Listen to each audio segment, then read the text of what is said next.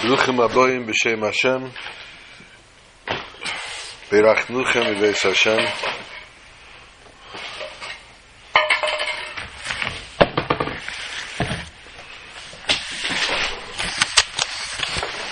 Welcome to our Wednesday night shir.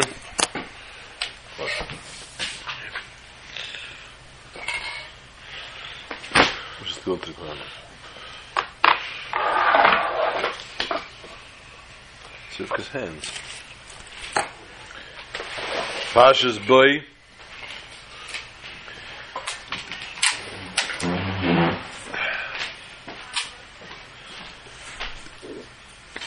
Shabbos before Yud Shvat.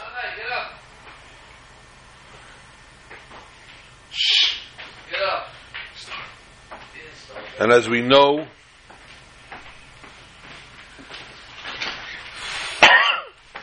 Shabbos is a day that Minei Mizbarchi Be'Kula Yomin. Shabbos is a day that all days of the week are blessed.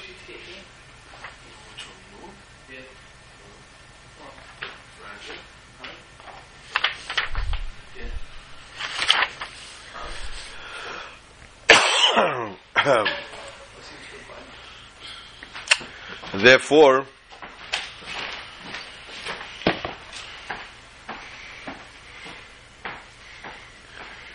being the Shabbos prior to Yud Shvat, there's a Shabbos in which the days of the week that come to follow are blessed by the Shabbos. Shabbos itself is referred to as Parshas Boy, Shabbos Boy.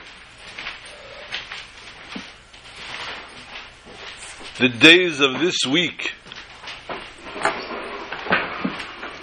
are known as the days of the week of Parshas Boy. Today being the fourth day of the week of Parshas Boy. If one would write in a letter the date of the letter they write, Revi L'Seder Parshas Boy, the Rebbe, the Rabbeim Al Kapanim, when they would write in letters, they would write the date. It's not normal. Box is going. Oh, well, if you got it, it was a waste of money. No, I'm supposed to still be having it? The Rebbe would write Revi, for example, L'Seder, and the Rebbe would write a certain phrase of the upcoming Parsha that would in essence A, capture the theme of the Parsha, and B, the theme of the Rebbe's letter.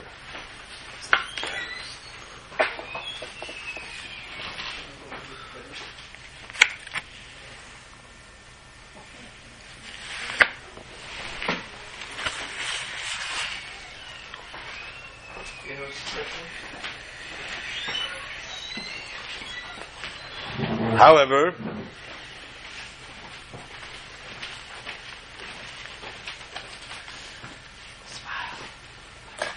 Shabbos does not only connect with the upcoming week, with the past week, but also with the forthcoming week. And therefore, although the week in which we are in now we refer to as the week of Boy, but Boy also blesses the coming week, which is the week in which Yud Shvat is. We know this also from many different customs of the Jewish nation.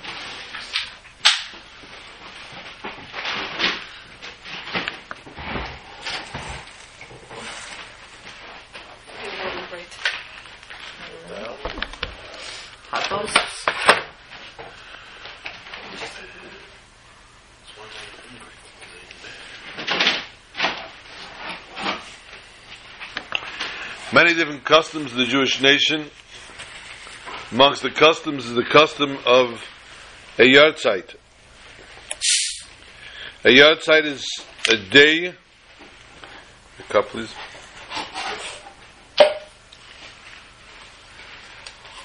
Which we dedicate, we can't call it celebrate,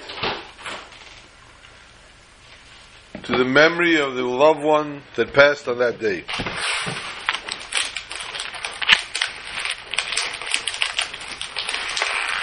And there are customs also on birthdays.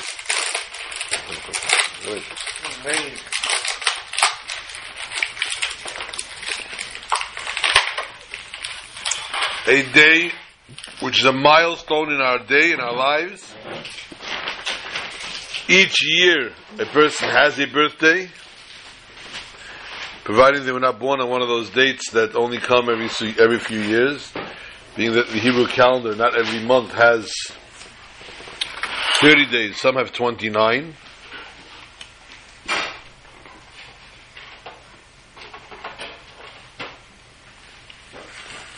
And there are times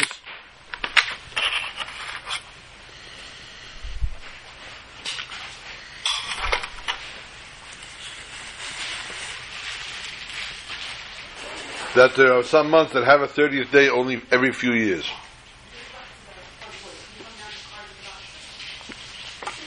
If someone's born on that day, they obviously only have a birthday every few years. Chodesh Tevis, sometimes it's 2 days of Chodesh, sometimes it's one. That's one of the examples. Kislev, it's one of the examples of a month that sometimes has 30 days and sometimes not. Before we start the actual shir, we'd like to dedicate the shir to Refuah Shalema, Kreva, to Rabbi Yitzchak ben Sarachana,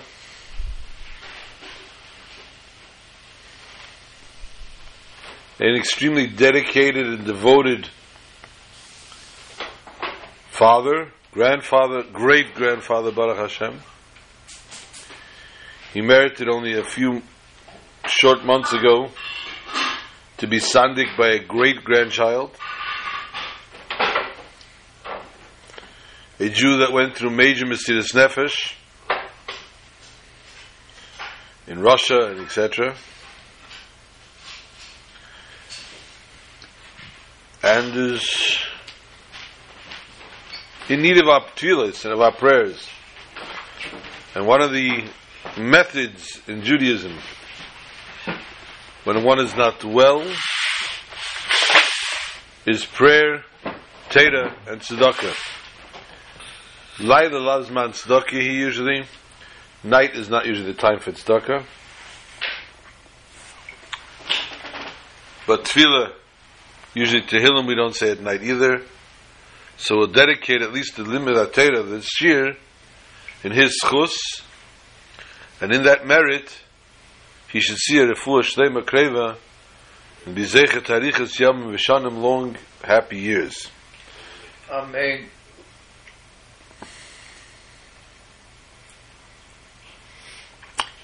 Parshas Bo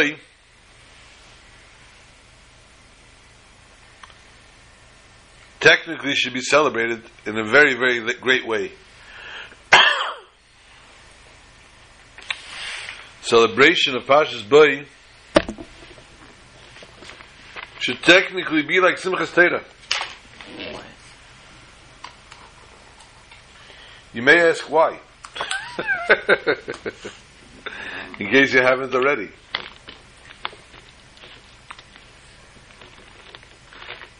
The first Rashi that we learn when we learn Chumash and Rashi in the beginning of the Torah Bereshis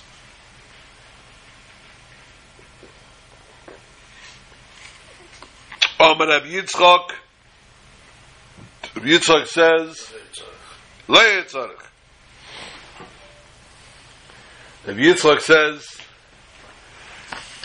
we did not need to begin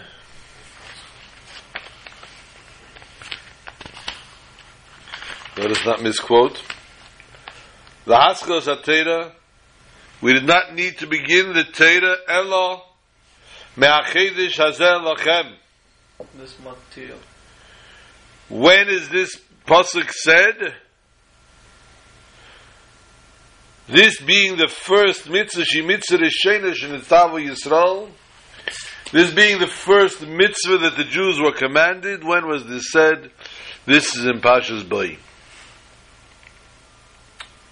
Says Rabbi Yitzchak, Torah is lashon heirah. Torah is the lashon of a lesson, and we must therefore learn and derive a lesson from every word and every sentence that the Torah tells us. In that case, we need to see and to learn words of Torah by learning things that are relevant to us, to our avodah, to our service to Hashem.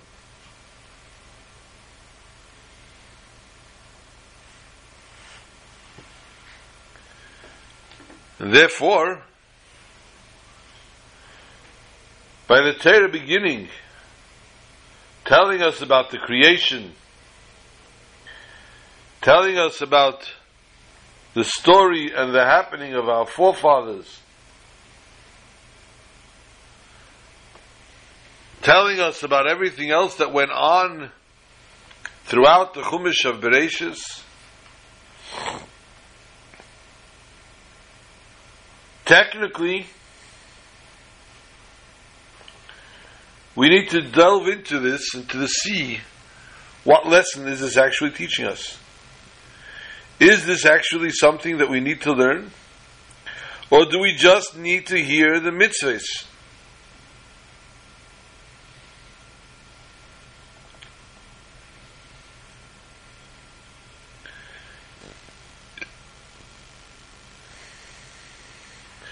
Therefore, Rabbi Yitzchak said,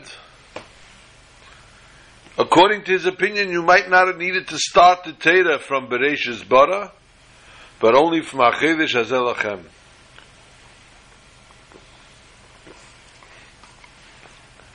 Which talks about the first mitzvah, the mitzvah of Rosh Chodesh. Let us though tell us that the Pasha is called Pashas Bo, because it begins with an episode of Bo el Paroi. Come on to Paroi. Now, technically, the Almighty talking to Moshe to go meet with Paroi, he should say, Lech le Paroi. Why did he tell him, Boy, come to Paroi? The Almighty says, I am there already. I am waiting for you there. Come join me there. Come, let us teach Paroi a lesson.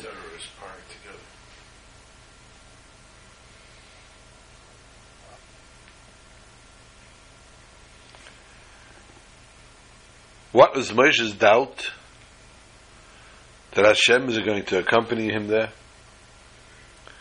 And even more so, what was his fear? If Hashem is sending him, why be frightened?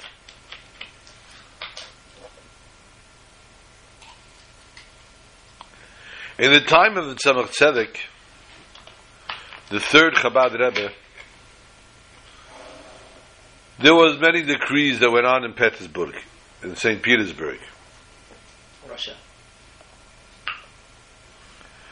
And there are certain times that the Tzemach Tzedek himself journeyed to deal with these decrees against the Jewish nation. And there were times he sent his sons. This particular time he sent Reb Zalman and Reb Moshe, two of his sons, to go hash out and deal and nullify the decrees. Excuse me.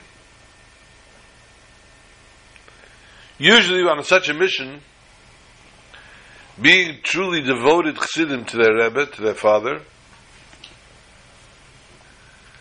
they did nothing else but the mission. There was no time for anything else. There was no sightseeing. There was no sports events. There was nothing else really to happen except for davening and learning and taking care of what they were sent for, the mission to be accomplished.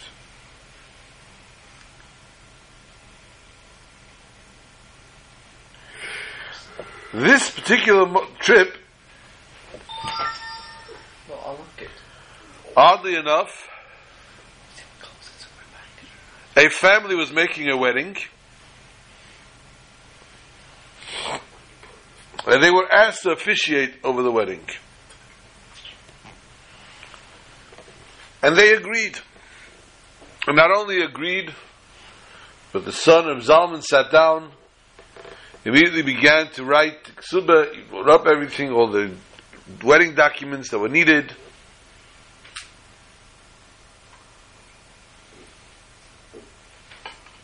Had everything prepared, did the chuppah, made the blessings under the chuppah, and they even partook a little bit of the actual festivities.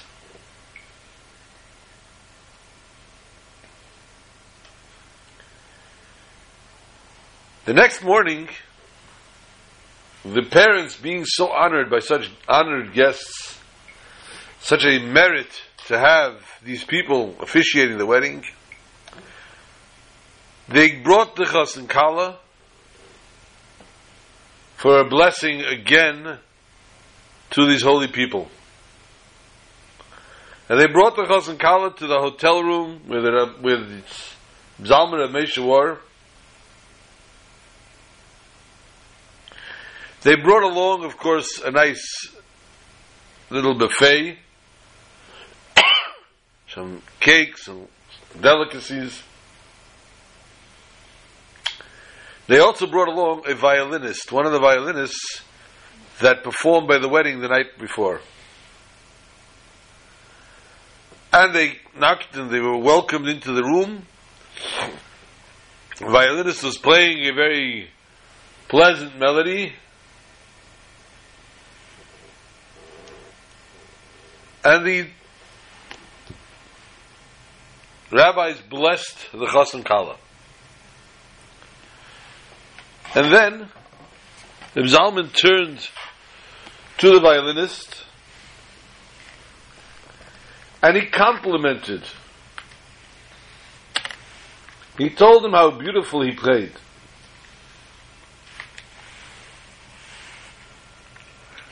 But within his words, a understanding person was able to derive he had a request. He had a request of another piece of music.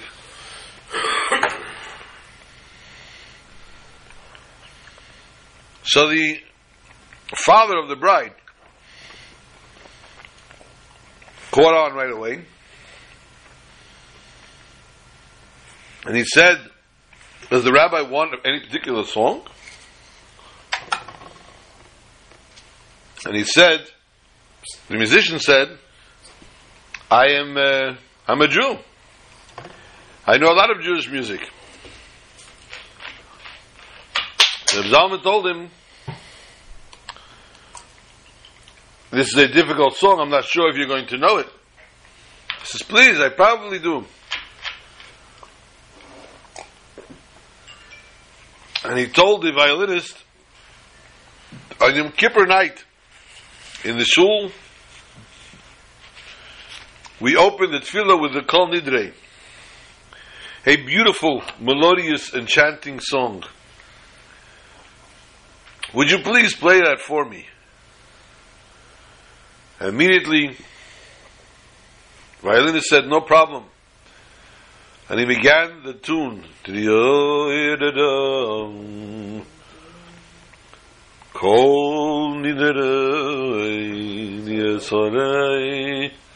And he played it through. And as he played it through and he finished the last notes, as he was playing, Reb Zalman put his head down in his hands. And finally he finished. Reb Zalman raised his head up You could see he was in rapture. And he looked at the violinist and said, "Could you do it again, please?" The violinist was very, very excited to have done it so well. He did it a second time. And as he finished the second time, again he lifted his head up and said, "Would you please repeat it once more?" And the violinist figured, on Yom Kippur by night we sing it 3 times. He's probably implying we should sing it 3 times here as well. He gave it all he had. On this 3rd time he played his heart out.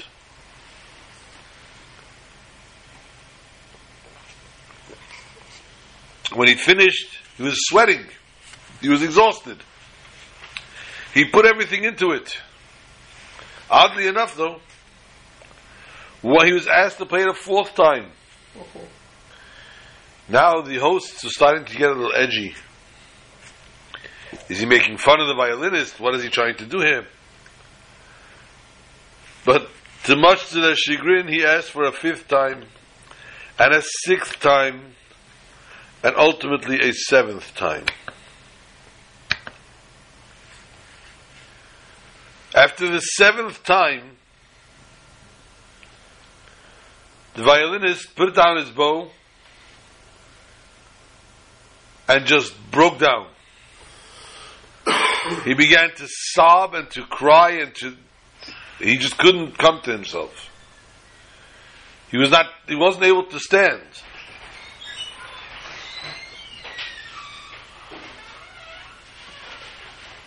And it was obvious the violinist had a story.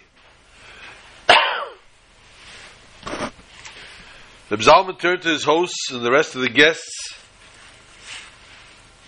to bid them adieu. And as they all left, the violinist stayed behind.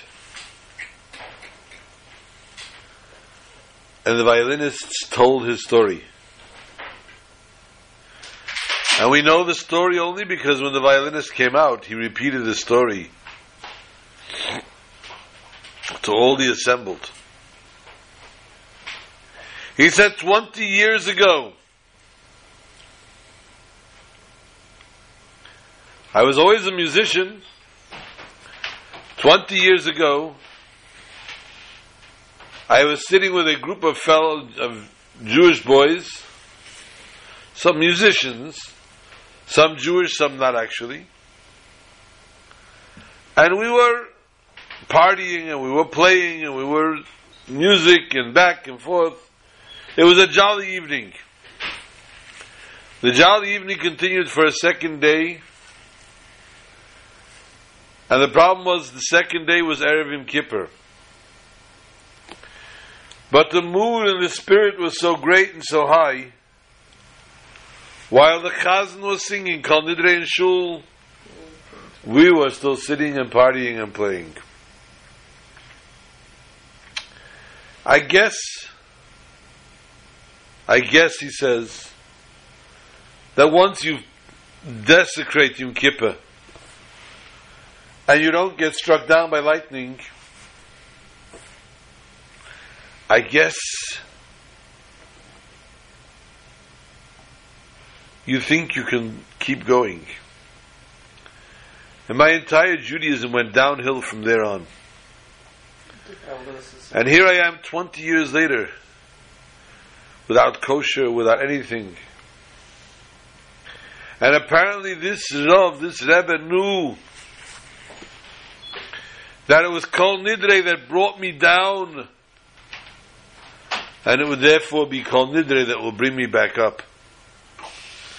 And it was only after the 7th time that I played it did it bring me to such a level of tshuva, of remorse,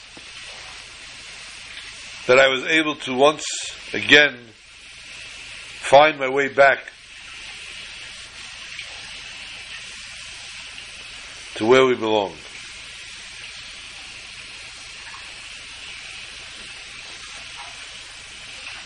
Similarly,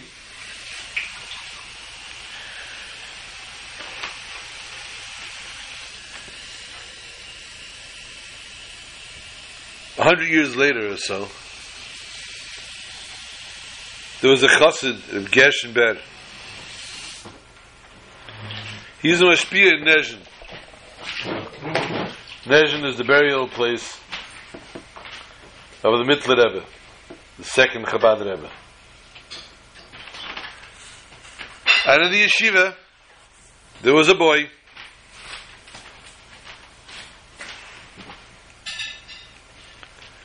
that lacked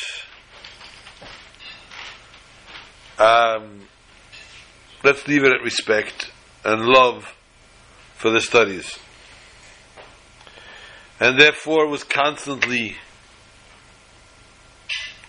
looking for ways to get out of what he had to do. Reb Gershon Ber looked away of everything. Everything the boy was doing, he saw that the boy was going in the wrong direction, but he turned a blind eye to everything. Everything except for the Tanya Shir. When it came to the Tanya class, Gershon Ber was very strict. Made sure he followed, made sure he listened, made sure he came on time, didn't leave early.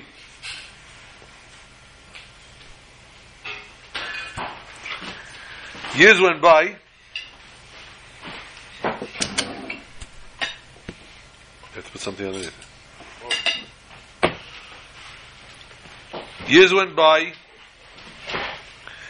and this fellow, of course, left yeshiva, left the system, left Judaism. But he did happen to meet Reb Gershon Ber many years later. And he mocked him and he laughed and he says, "Ha, Reb Gershon Ber.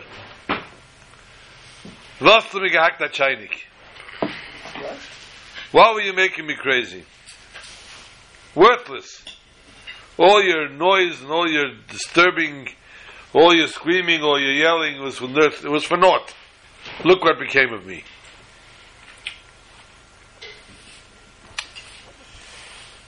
Gershon Ber looked at him and said, "I must tell you. Eventually,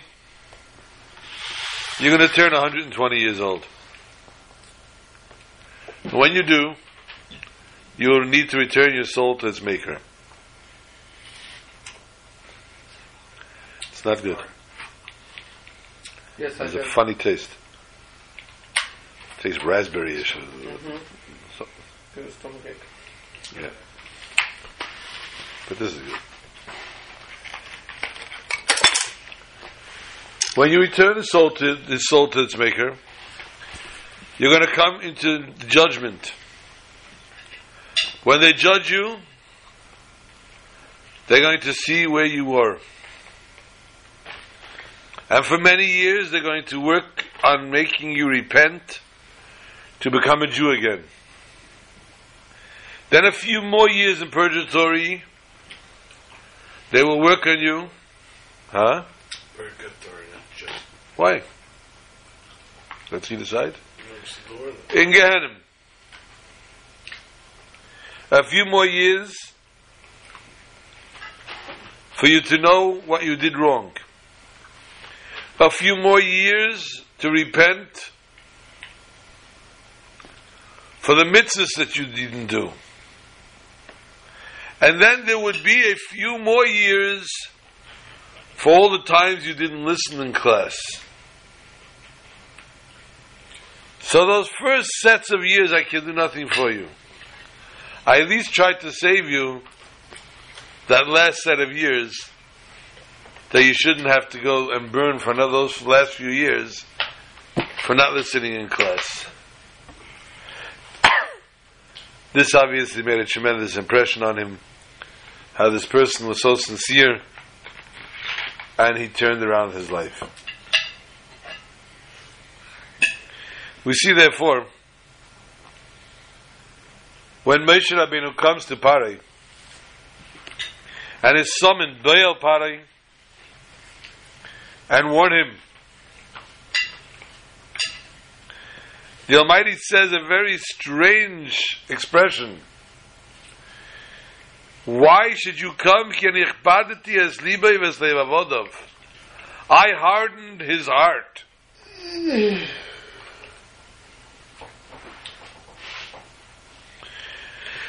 So in essence, it's telling us, the reason I want you to come and warn Parai is because I hardened his heart.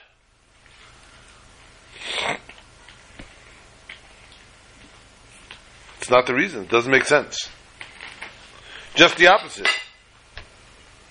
If the heart was hardened, why warn him? It's not getting anywhere anyway. The Almighty is hardening his heart against the warnings. So why even do this? Why even go and why warn? Perhaps we could say, this warning was not so that Parai should listen and send the Jews out. Because we know already before the Almighty hardened his heart. And we know already before, with all the 7 threats and the 7 plagues, right? Not plagues. The 7 plagues didn't affect him.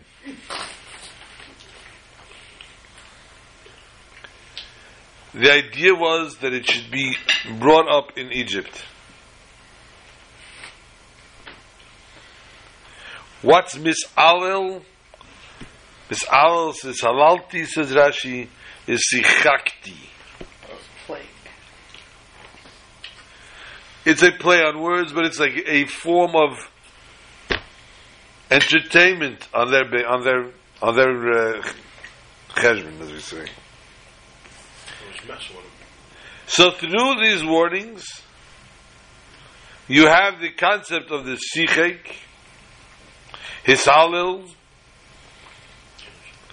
how the Almighty tortured, literally, Parai, and showed Parai he has no power. He's powerless.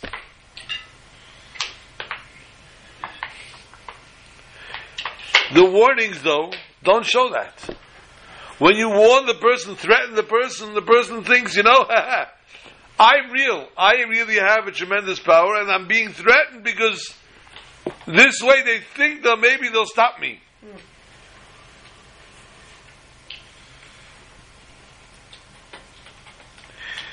And also, I think that I have the key. I hold the key to get the Jews out. Therefore, the Almighty hardens his heart to show him, no, you don't have any keys. So therefore, the reason of Baal Parai and warn him is really indeed Gezechbaratias Libe. Because the heart of Parai was hardened regardless. And therefore, what happens? Asher salalti b'Mitzrayim, says the Almighty. Everybody will know exactly what I accomplished, what was done in Egypt. And this will only happen if you warn him, and we bring the plagues, and we torture him, only then will he know this. We find of the last 3 plagues are of a magnitude of supernatural.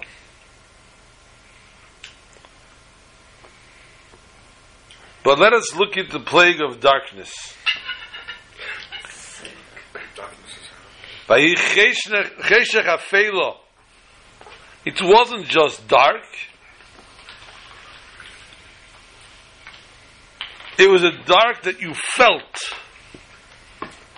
You walk out sometimes and feel a good mist, like this morning or yesterday. You feel the fog. You feel the mist. It wasn't mist this morning. It was rain. This morning it was rain. Yesterday was fog. Today's Wednesday, right? Yeah. It's been a week.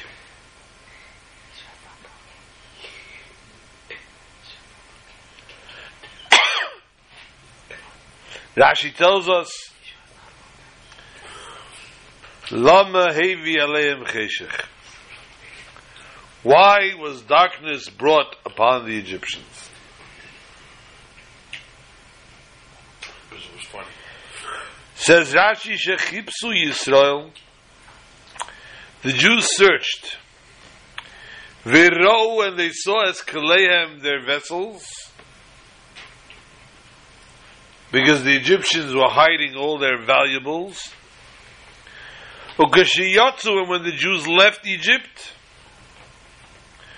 Vayishayelim, and they asked them, could you lend me a pot, a pan, or a goblet? Something of gold, of silver? And the Egyptians, and the Egyptians would say, Ein biyadenu kluma, I don't have anything. The original Parsha. Aimerle, the Jew told him, Ani ra'isiv beveisecho u'memokim plenihu. I saw it in your house, and it's in this and this place.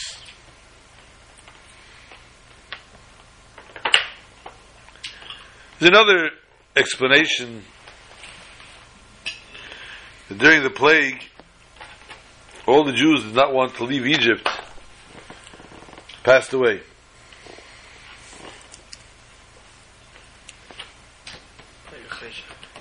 During this first 3 days, and were buried the next day, so nobody should see, the Egyptians should not see the embarrassment of the Jews.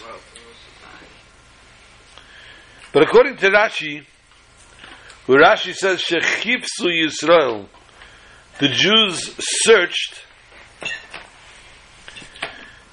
we see from this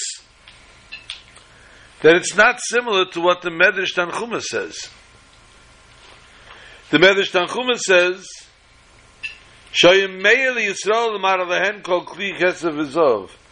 that during the time of Cheshech, it was dark by the Egyptians. But for the Jews, all the gold and silver was illuminated. And because it was illuminated, they saw where to go to get it.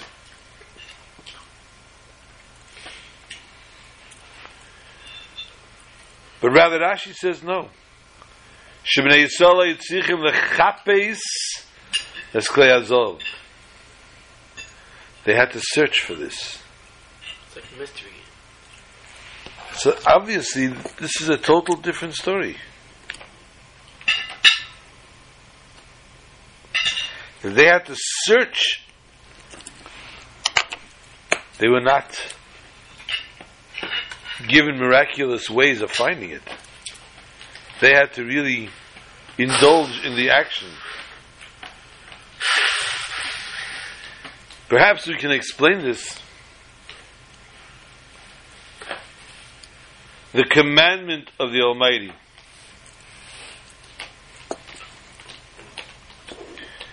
It is a commandment, the Eibishter says to them, L'tzaref behenes habriyos.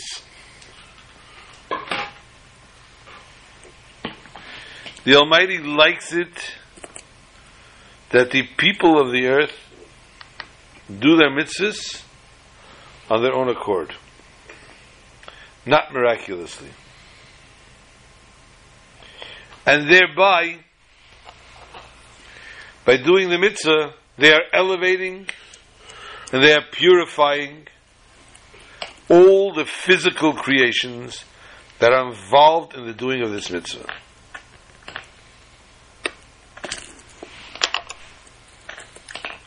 So according to this, we understand. When the Almighty says to them, "V'nitzaltem es Mitzrayim," it should not be done miraculously, the saving of the Egyptians, but rather it should be done in a natural way. What is natural? Says Rashi, that not it was illuminated for them, but rather they had to search for it. And therefore, being a natural way rather than miraculous, and therefore doing the mitzvah and Nitzaltem es Mitzrayim the way that it's supposed to. Nobody saw that. No. We have a pasuk in this week's parsha, which is relevant to us on a daily basis, and we say it every day in the tefillah, in the Shesh Zechirot, the 6 memories. The pasuk says, "V'garta lemincha vayemu leimor, ba'avur zeh osa Hashem li b'tzeisim mitzrayim." And the Baal Haggadah of Pesach also uses this pasuk, telling us that this is the basis of Passover, of Pesach holiday, of V'higarta levincha. One must tell their son.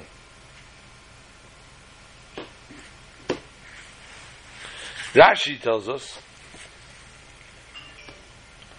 well, the Gemara actually derives from this, and this is one of the 12 pesukim that the children studied by heart. How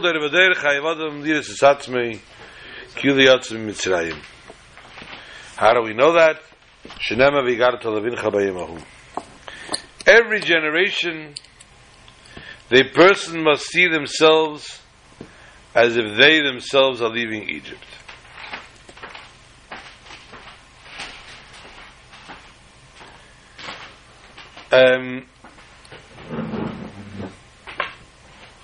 You might live in Queens,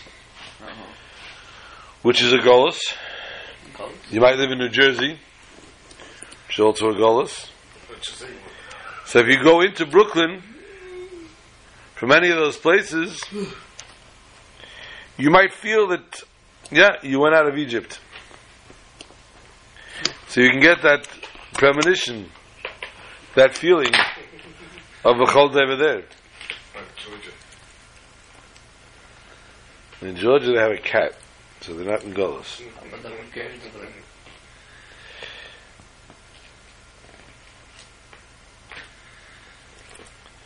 But bottom line, to feel thousands of years ago they left Egypt, and to feel that today as if I'm leaving Egypt today, it's not practical. It's not the norm to expect that. The Maharal Miprag writes,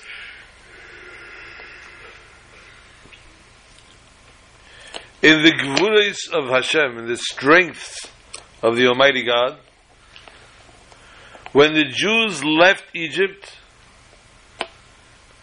not only they left the land of Egypt physically, but they caused an effect that the Jewish nation was now a free people. I don't say this in any Middle East countries, because they say, yes, Jewish blood is free. That's the means of free people. Their blood is free, and you can spill it whenever you want. But then again, we have a president named Hussein. That's supposed to be a joke? No, it's not a joke at all.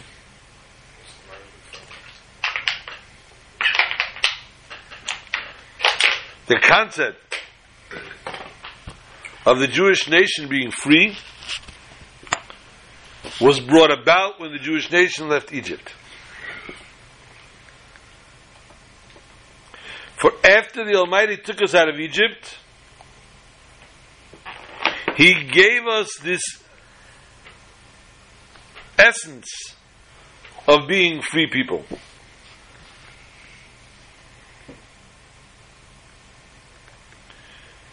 And higher than this, and more importantly, this is such a high level of freedom that there is no exile that can possibly refrain it, take it away from us.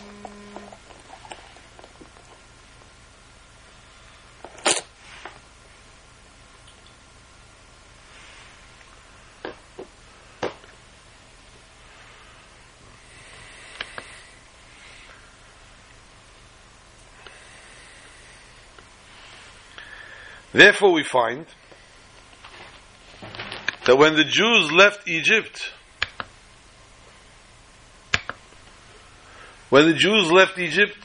they developed the idea of freedom.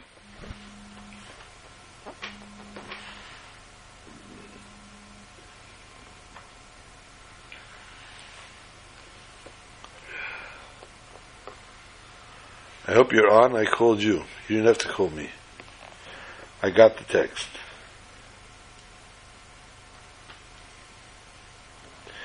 So we find, therefore, once the Jews left Egypt, it's impossible for a Jew to be a slave. A Jew can no longer be a slave to anybody, because we are automatically, we are spiritually considered Bnei Chayrin. And the Alter Rebbe writes this in Tanya as well. This is something that's totally opposite of nature.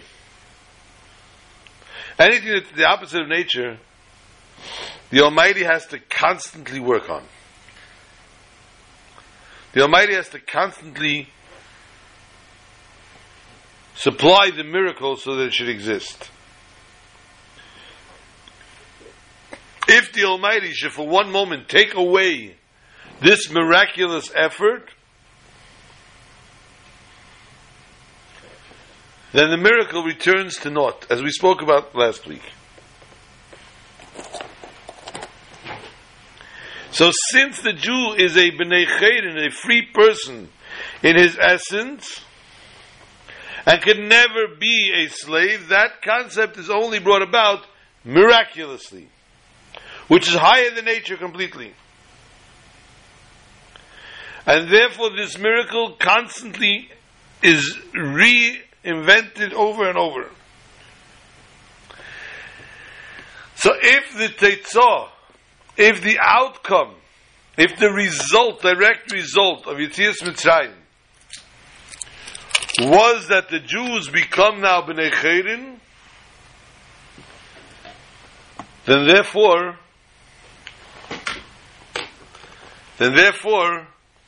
we are now Bnei Chayrin on a constant basis. And how do we remain Bnei Chayrin?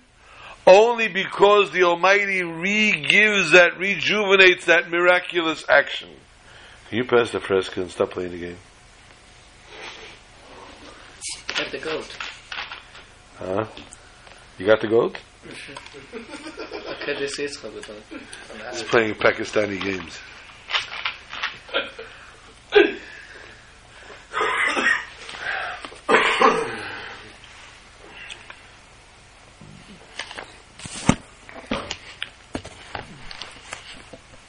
And therefore we are capable of Bechol Dovader to liris as Atzmek Yuliyotzim in Mitzrayim, because we are indeed still reaping the benefits of the Jewish nation leaving Egypt, because we are still free people because of it.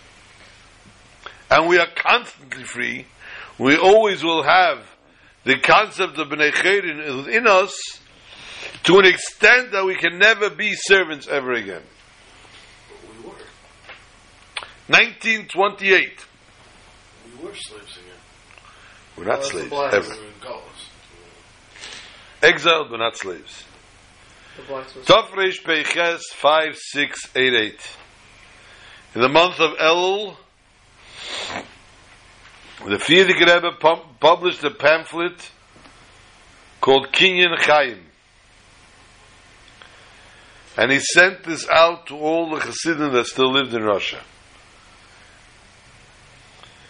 Frierdiker Rebbe was not physically well, he had suffered a heart attack. As the convalescent period ended, Frierdiker Rebbe resumed saying Maimarim and continued to publish them.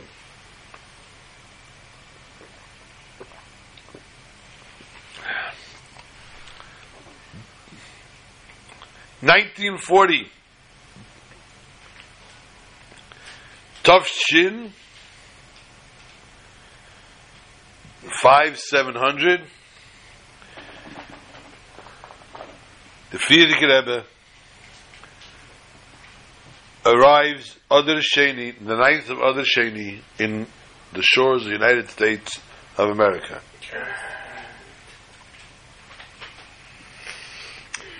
And again, the Rebbe begins to resume his custom every week of reciting a Maimah.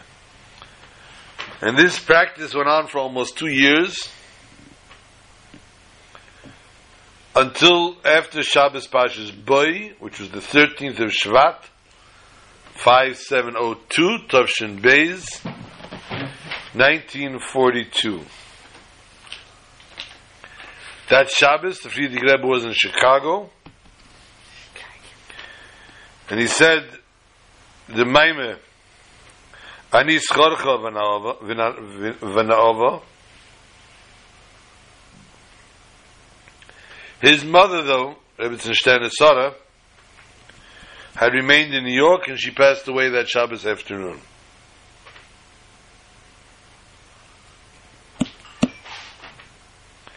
The next Maimah thereafter was Shavuos.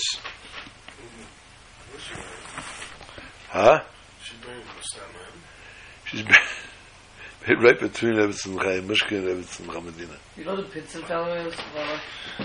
Huh? You know the Pinson family? Pinson? Yeah. Yes. There was son named Itzik.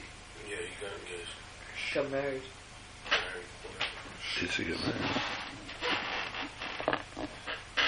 Thought he was married. Yeah, he was married. Took leave Nisano. Yeah, that's right now. After she. Those 4 years, from 42 to 45, everything right now. Sorry, from then until the summer of 5705, the Frierdiker Rebbe rarely said a Maimah. Once again, he wrote and published them, and he specified what dates they should be studied.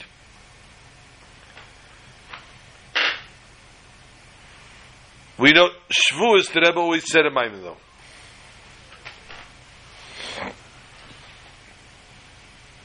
There were a few other occasions as well, but Shavuos for sure. The last Maimah which the Rebbe said, the Frierdiker Rebbe said, was Yud Beis Tammuz, Tavshin Hei, which is 1945, and I believe there was also a medical issue thereafter. There had been a stroke, whatever it was, the Frierdiker Rebbe suffered. A year later, he suffered the stroke.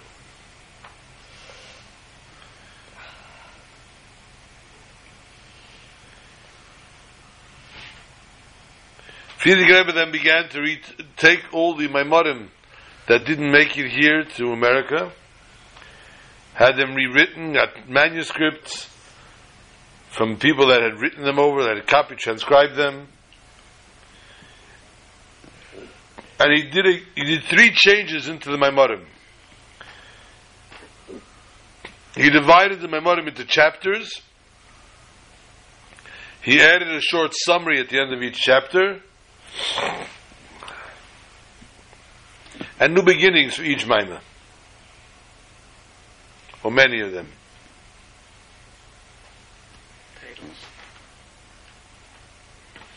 The Maimah Basi Lagani, Frierdiker Rebbe gave out to be learned on Yud Shvat, was the first of what's called a Hemshech.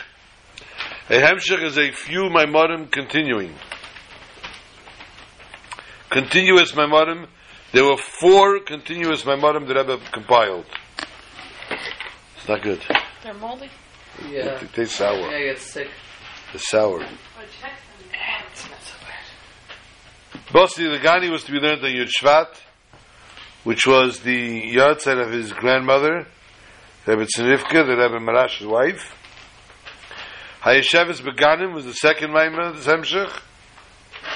Was supposed to be learned Yud Gimel Shvat, yahrzeit of his mother, Rebbe Sterne Sarah. These 2 Maimarim originally, one of them was said in Tafreish Ayin Gimel, Tafreish Pei Gimel, I'm sorry, in 1923. Frierdiker Rebbe did not have the chance to change the Maimah, to put the Maimah of Basi Lagani into the paragraphs and have Kitzurim.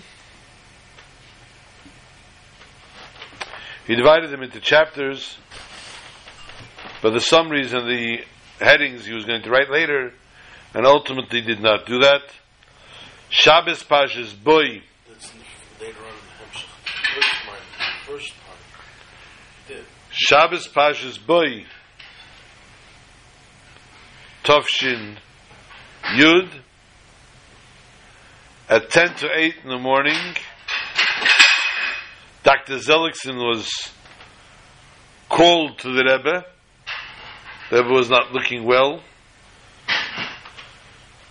And Dr. Zellickson had seen this happen before, where the Frierdiker Rebbe had suffered minor heart attacks. And he injected the Rebbe into the heart, and the Rebbe came back. This time, unfortunately, he injected the Rebbe twice in the heart. The police came with oxygen.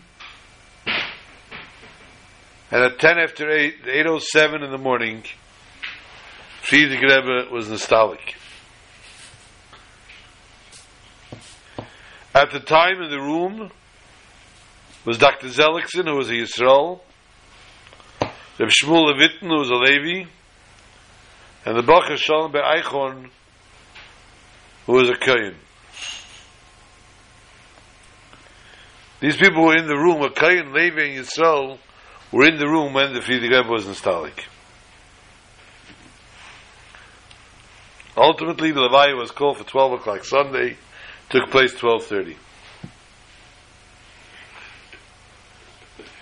They reckoned, or they tried to insist, that the Rebbe take over the mantle immediately. To which the Rebbe was very, very apprehensive. But during the course of the year, the Rebbe verbringt on Shabbos Vorchim,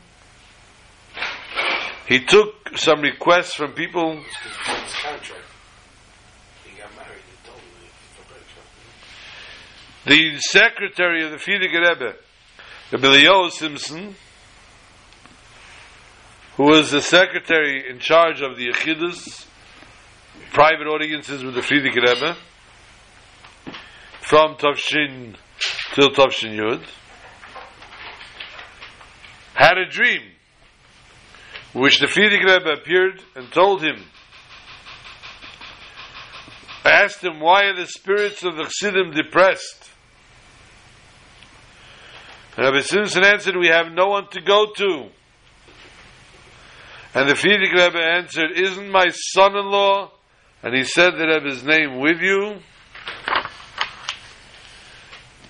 Rabbi Simpson said, but he refuses to accept an asiyas upon himself. He refuses to accept the mantle. And the Rebbe answered him, he was already commanded to do so. Rabbi Simpson found the first opportunity. He told the Rebbe the dream. And the Rebbe answered, I have not received such instruction. Immediately Rabbi Simpson went with several elder Chassidim to the gravesite of the previous Rebbe, now known as the Eil. And they read a letter, a pan. And after they read the letter, the Rebbe never said again, I did not get instructions. Rabbi Shmuel David Reitchik, the shliach in California, was asked by the Rebbe to verbring for the Bachrim every Sukkot. And he told the story, he tells the same story every year. Told it every year. Rabbi Aaron Kazanovsky was a relation of the Rebbe as well. He was one of the three Chassidim who placed a notice in the papers, the Yiddish papers, announcing that on Yud Shvat, Tovshin, Yud Aleph, there will be a Farbrengen, and the Rebbe will accept the request from the Chassidim to become Rebbe. The next day, the Rebbe called him into his room and told him he must put in the very next publication, a notice of retraction. Rabbi Kazanovsky said, Rebbe, can I tell you something? Rebbe said, yes. He said, last night I had a dream. The Frierdiker Rebbe came to me and told me, tell my son-in-law, and he mentioned your name, the following explanation. It says in the Pasuk, the Almighty said to Moshe, Ma titzak elai daber el bnei Yisrael v'yisou. Why do you scream to me? Why are you crying to me? Tell the Jewish nation, travel onward. Tell my son-in-law, why are you telling everyone that I, the Frierdiker Rebbe, am the Rebbe? You should speak to the Jewish nation, and they will travel. They'll be elevated with you until the coming of Mashiach Tzidkenu. The Rebbe thanked him for the good news and said, since you gave me good news, I'll show you good news. And the Rebbe showed Rabbi Kazanovsky a telegram that he received from Rabbi Herzog, the chief rabbi of Israel, congratulating and blessing the Rebbe and becoming the 7th Rebbe of Lubavitch. Ultimately, the Rebbe took the panim of Chassidim to the Eil, and the Rebbe read many letters that day by Yud Shvat. Well, there's one letter though that was called the Michtav Eskashrus. The Michtav Eskashrus was a letter signed by thousands of Chassidim throughout the world. There was one Chassid, Rabbi Avram Parish, undertook to travel the world and collected thousands of signatures from all the Chassidim all over the world, signing and telling the Rebbe, we want you as our Rebbe, we are going to be Mekusha to you. As the Rebbe read this letter by the Frierdiker Rebbe's graveside, he cried very, very strong.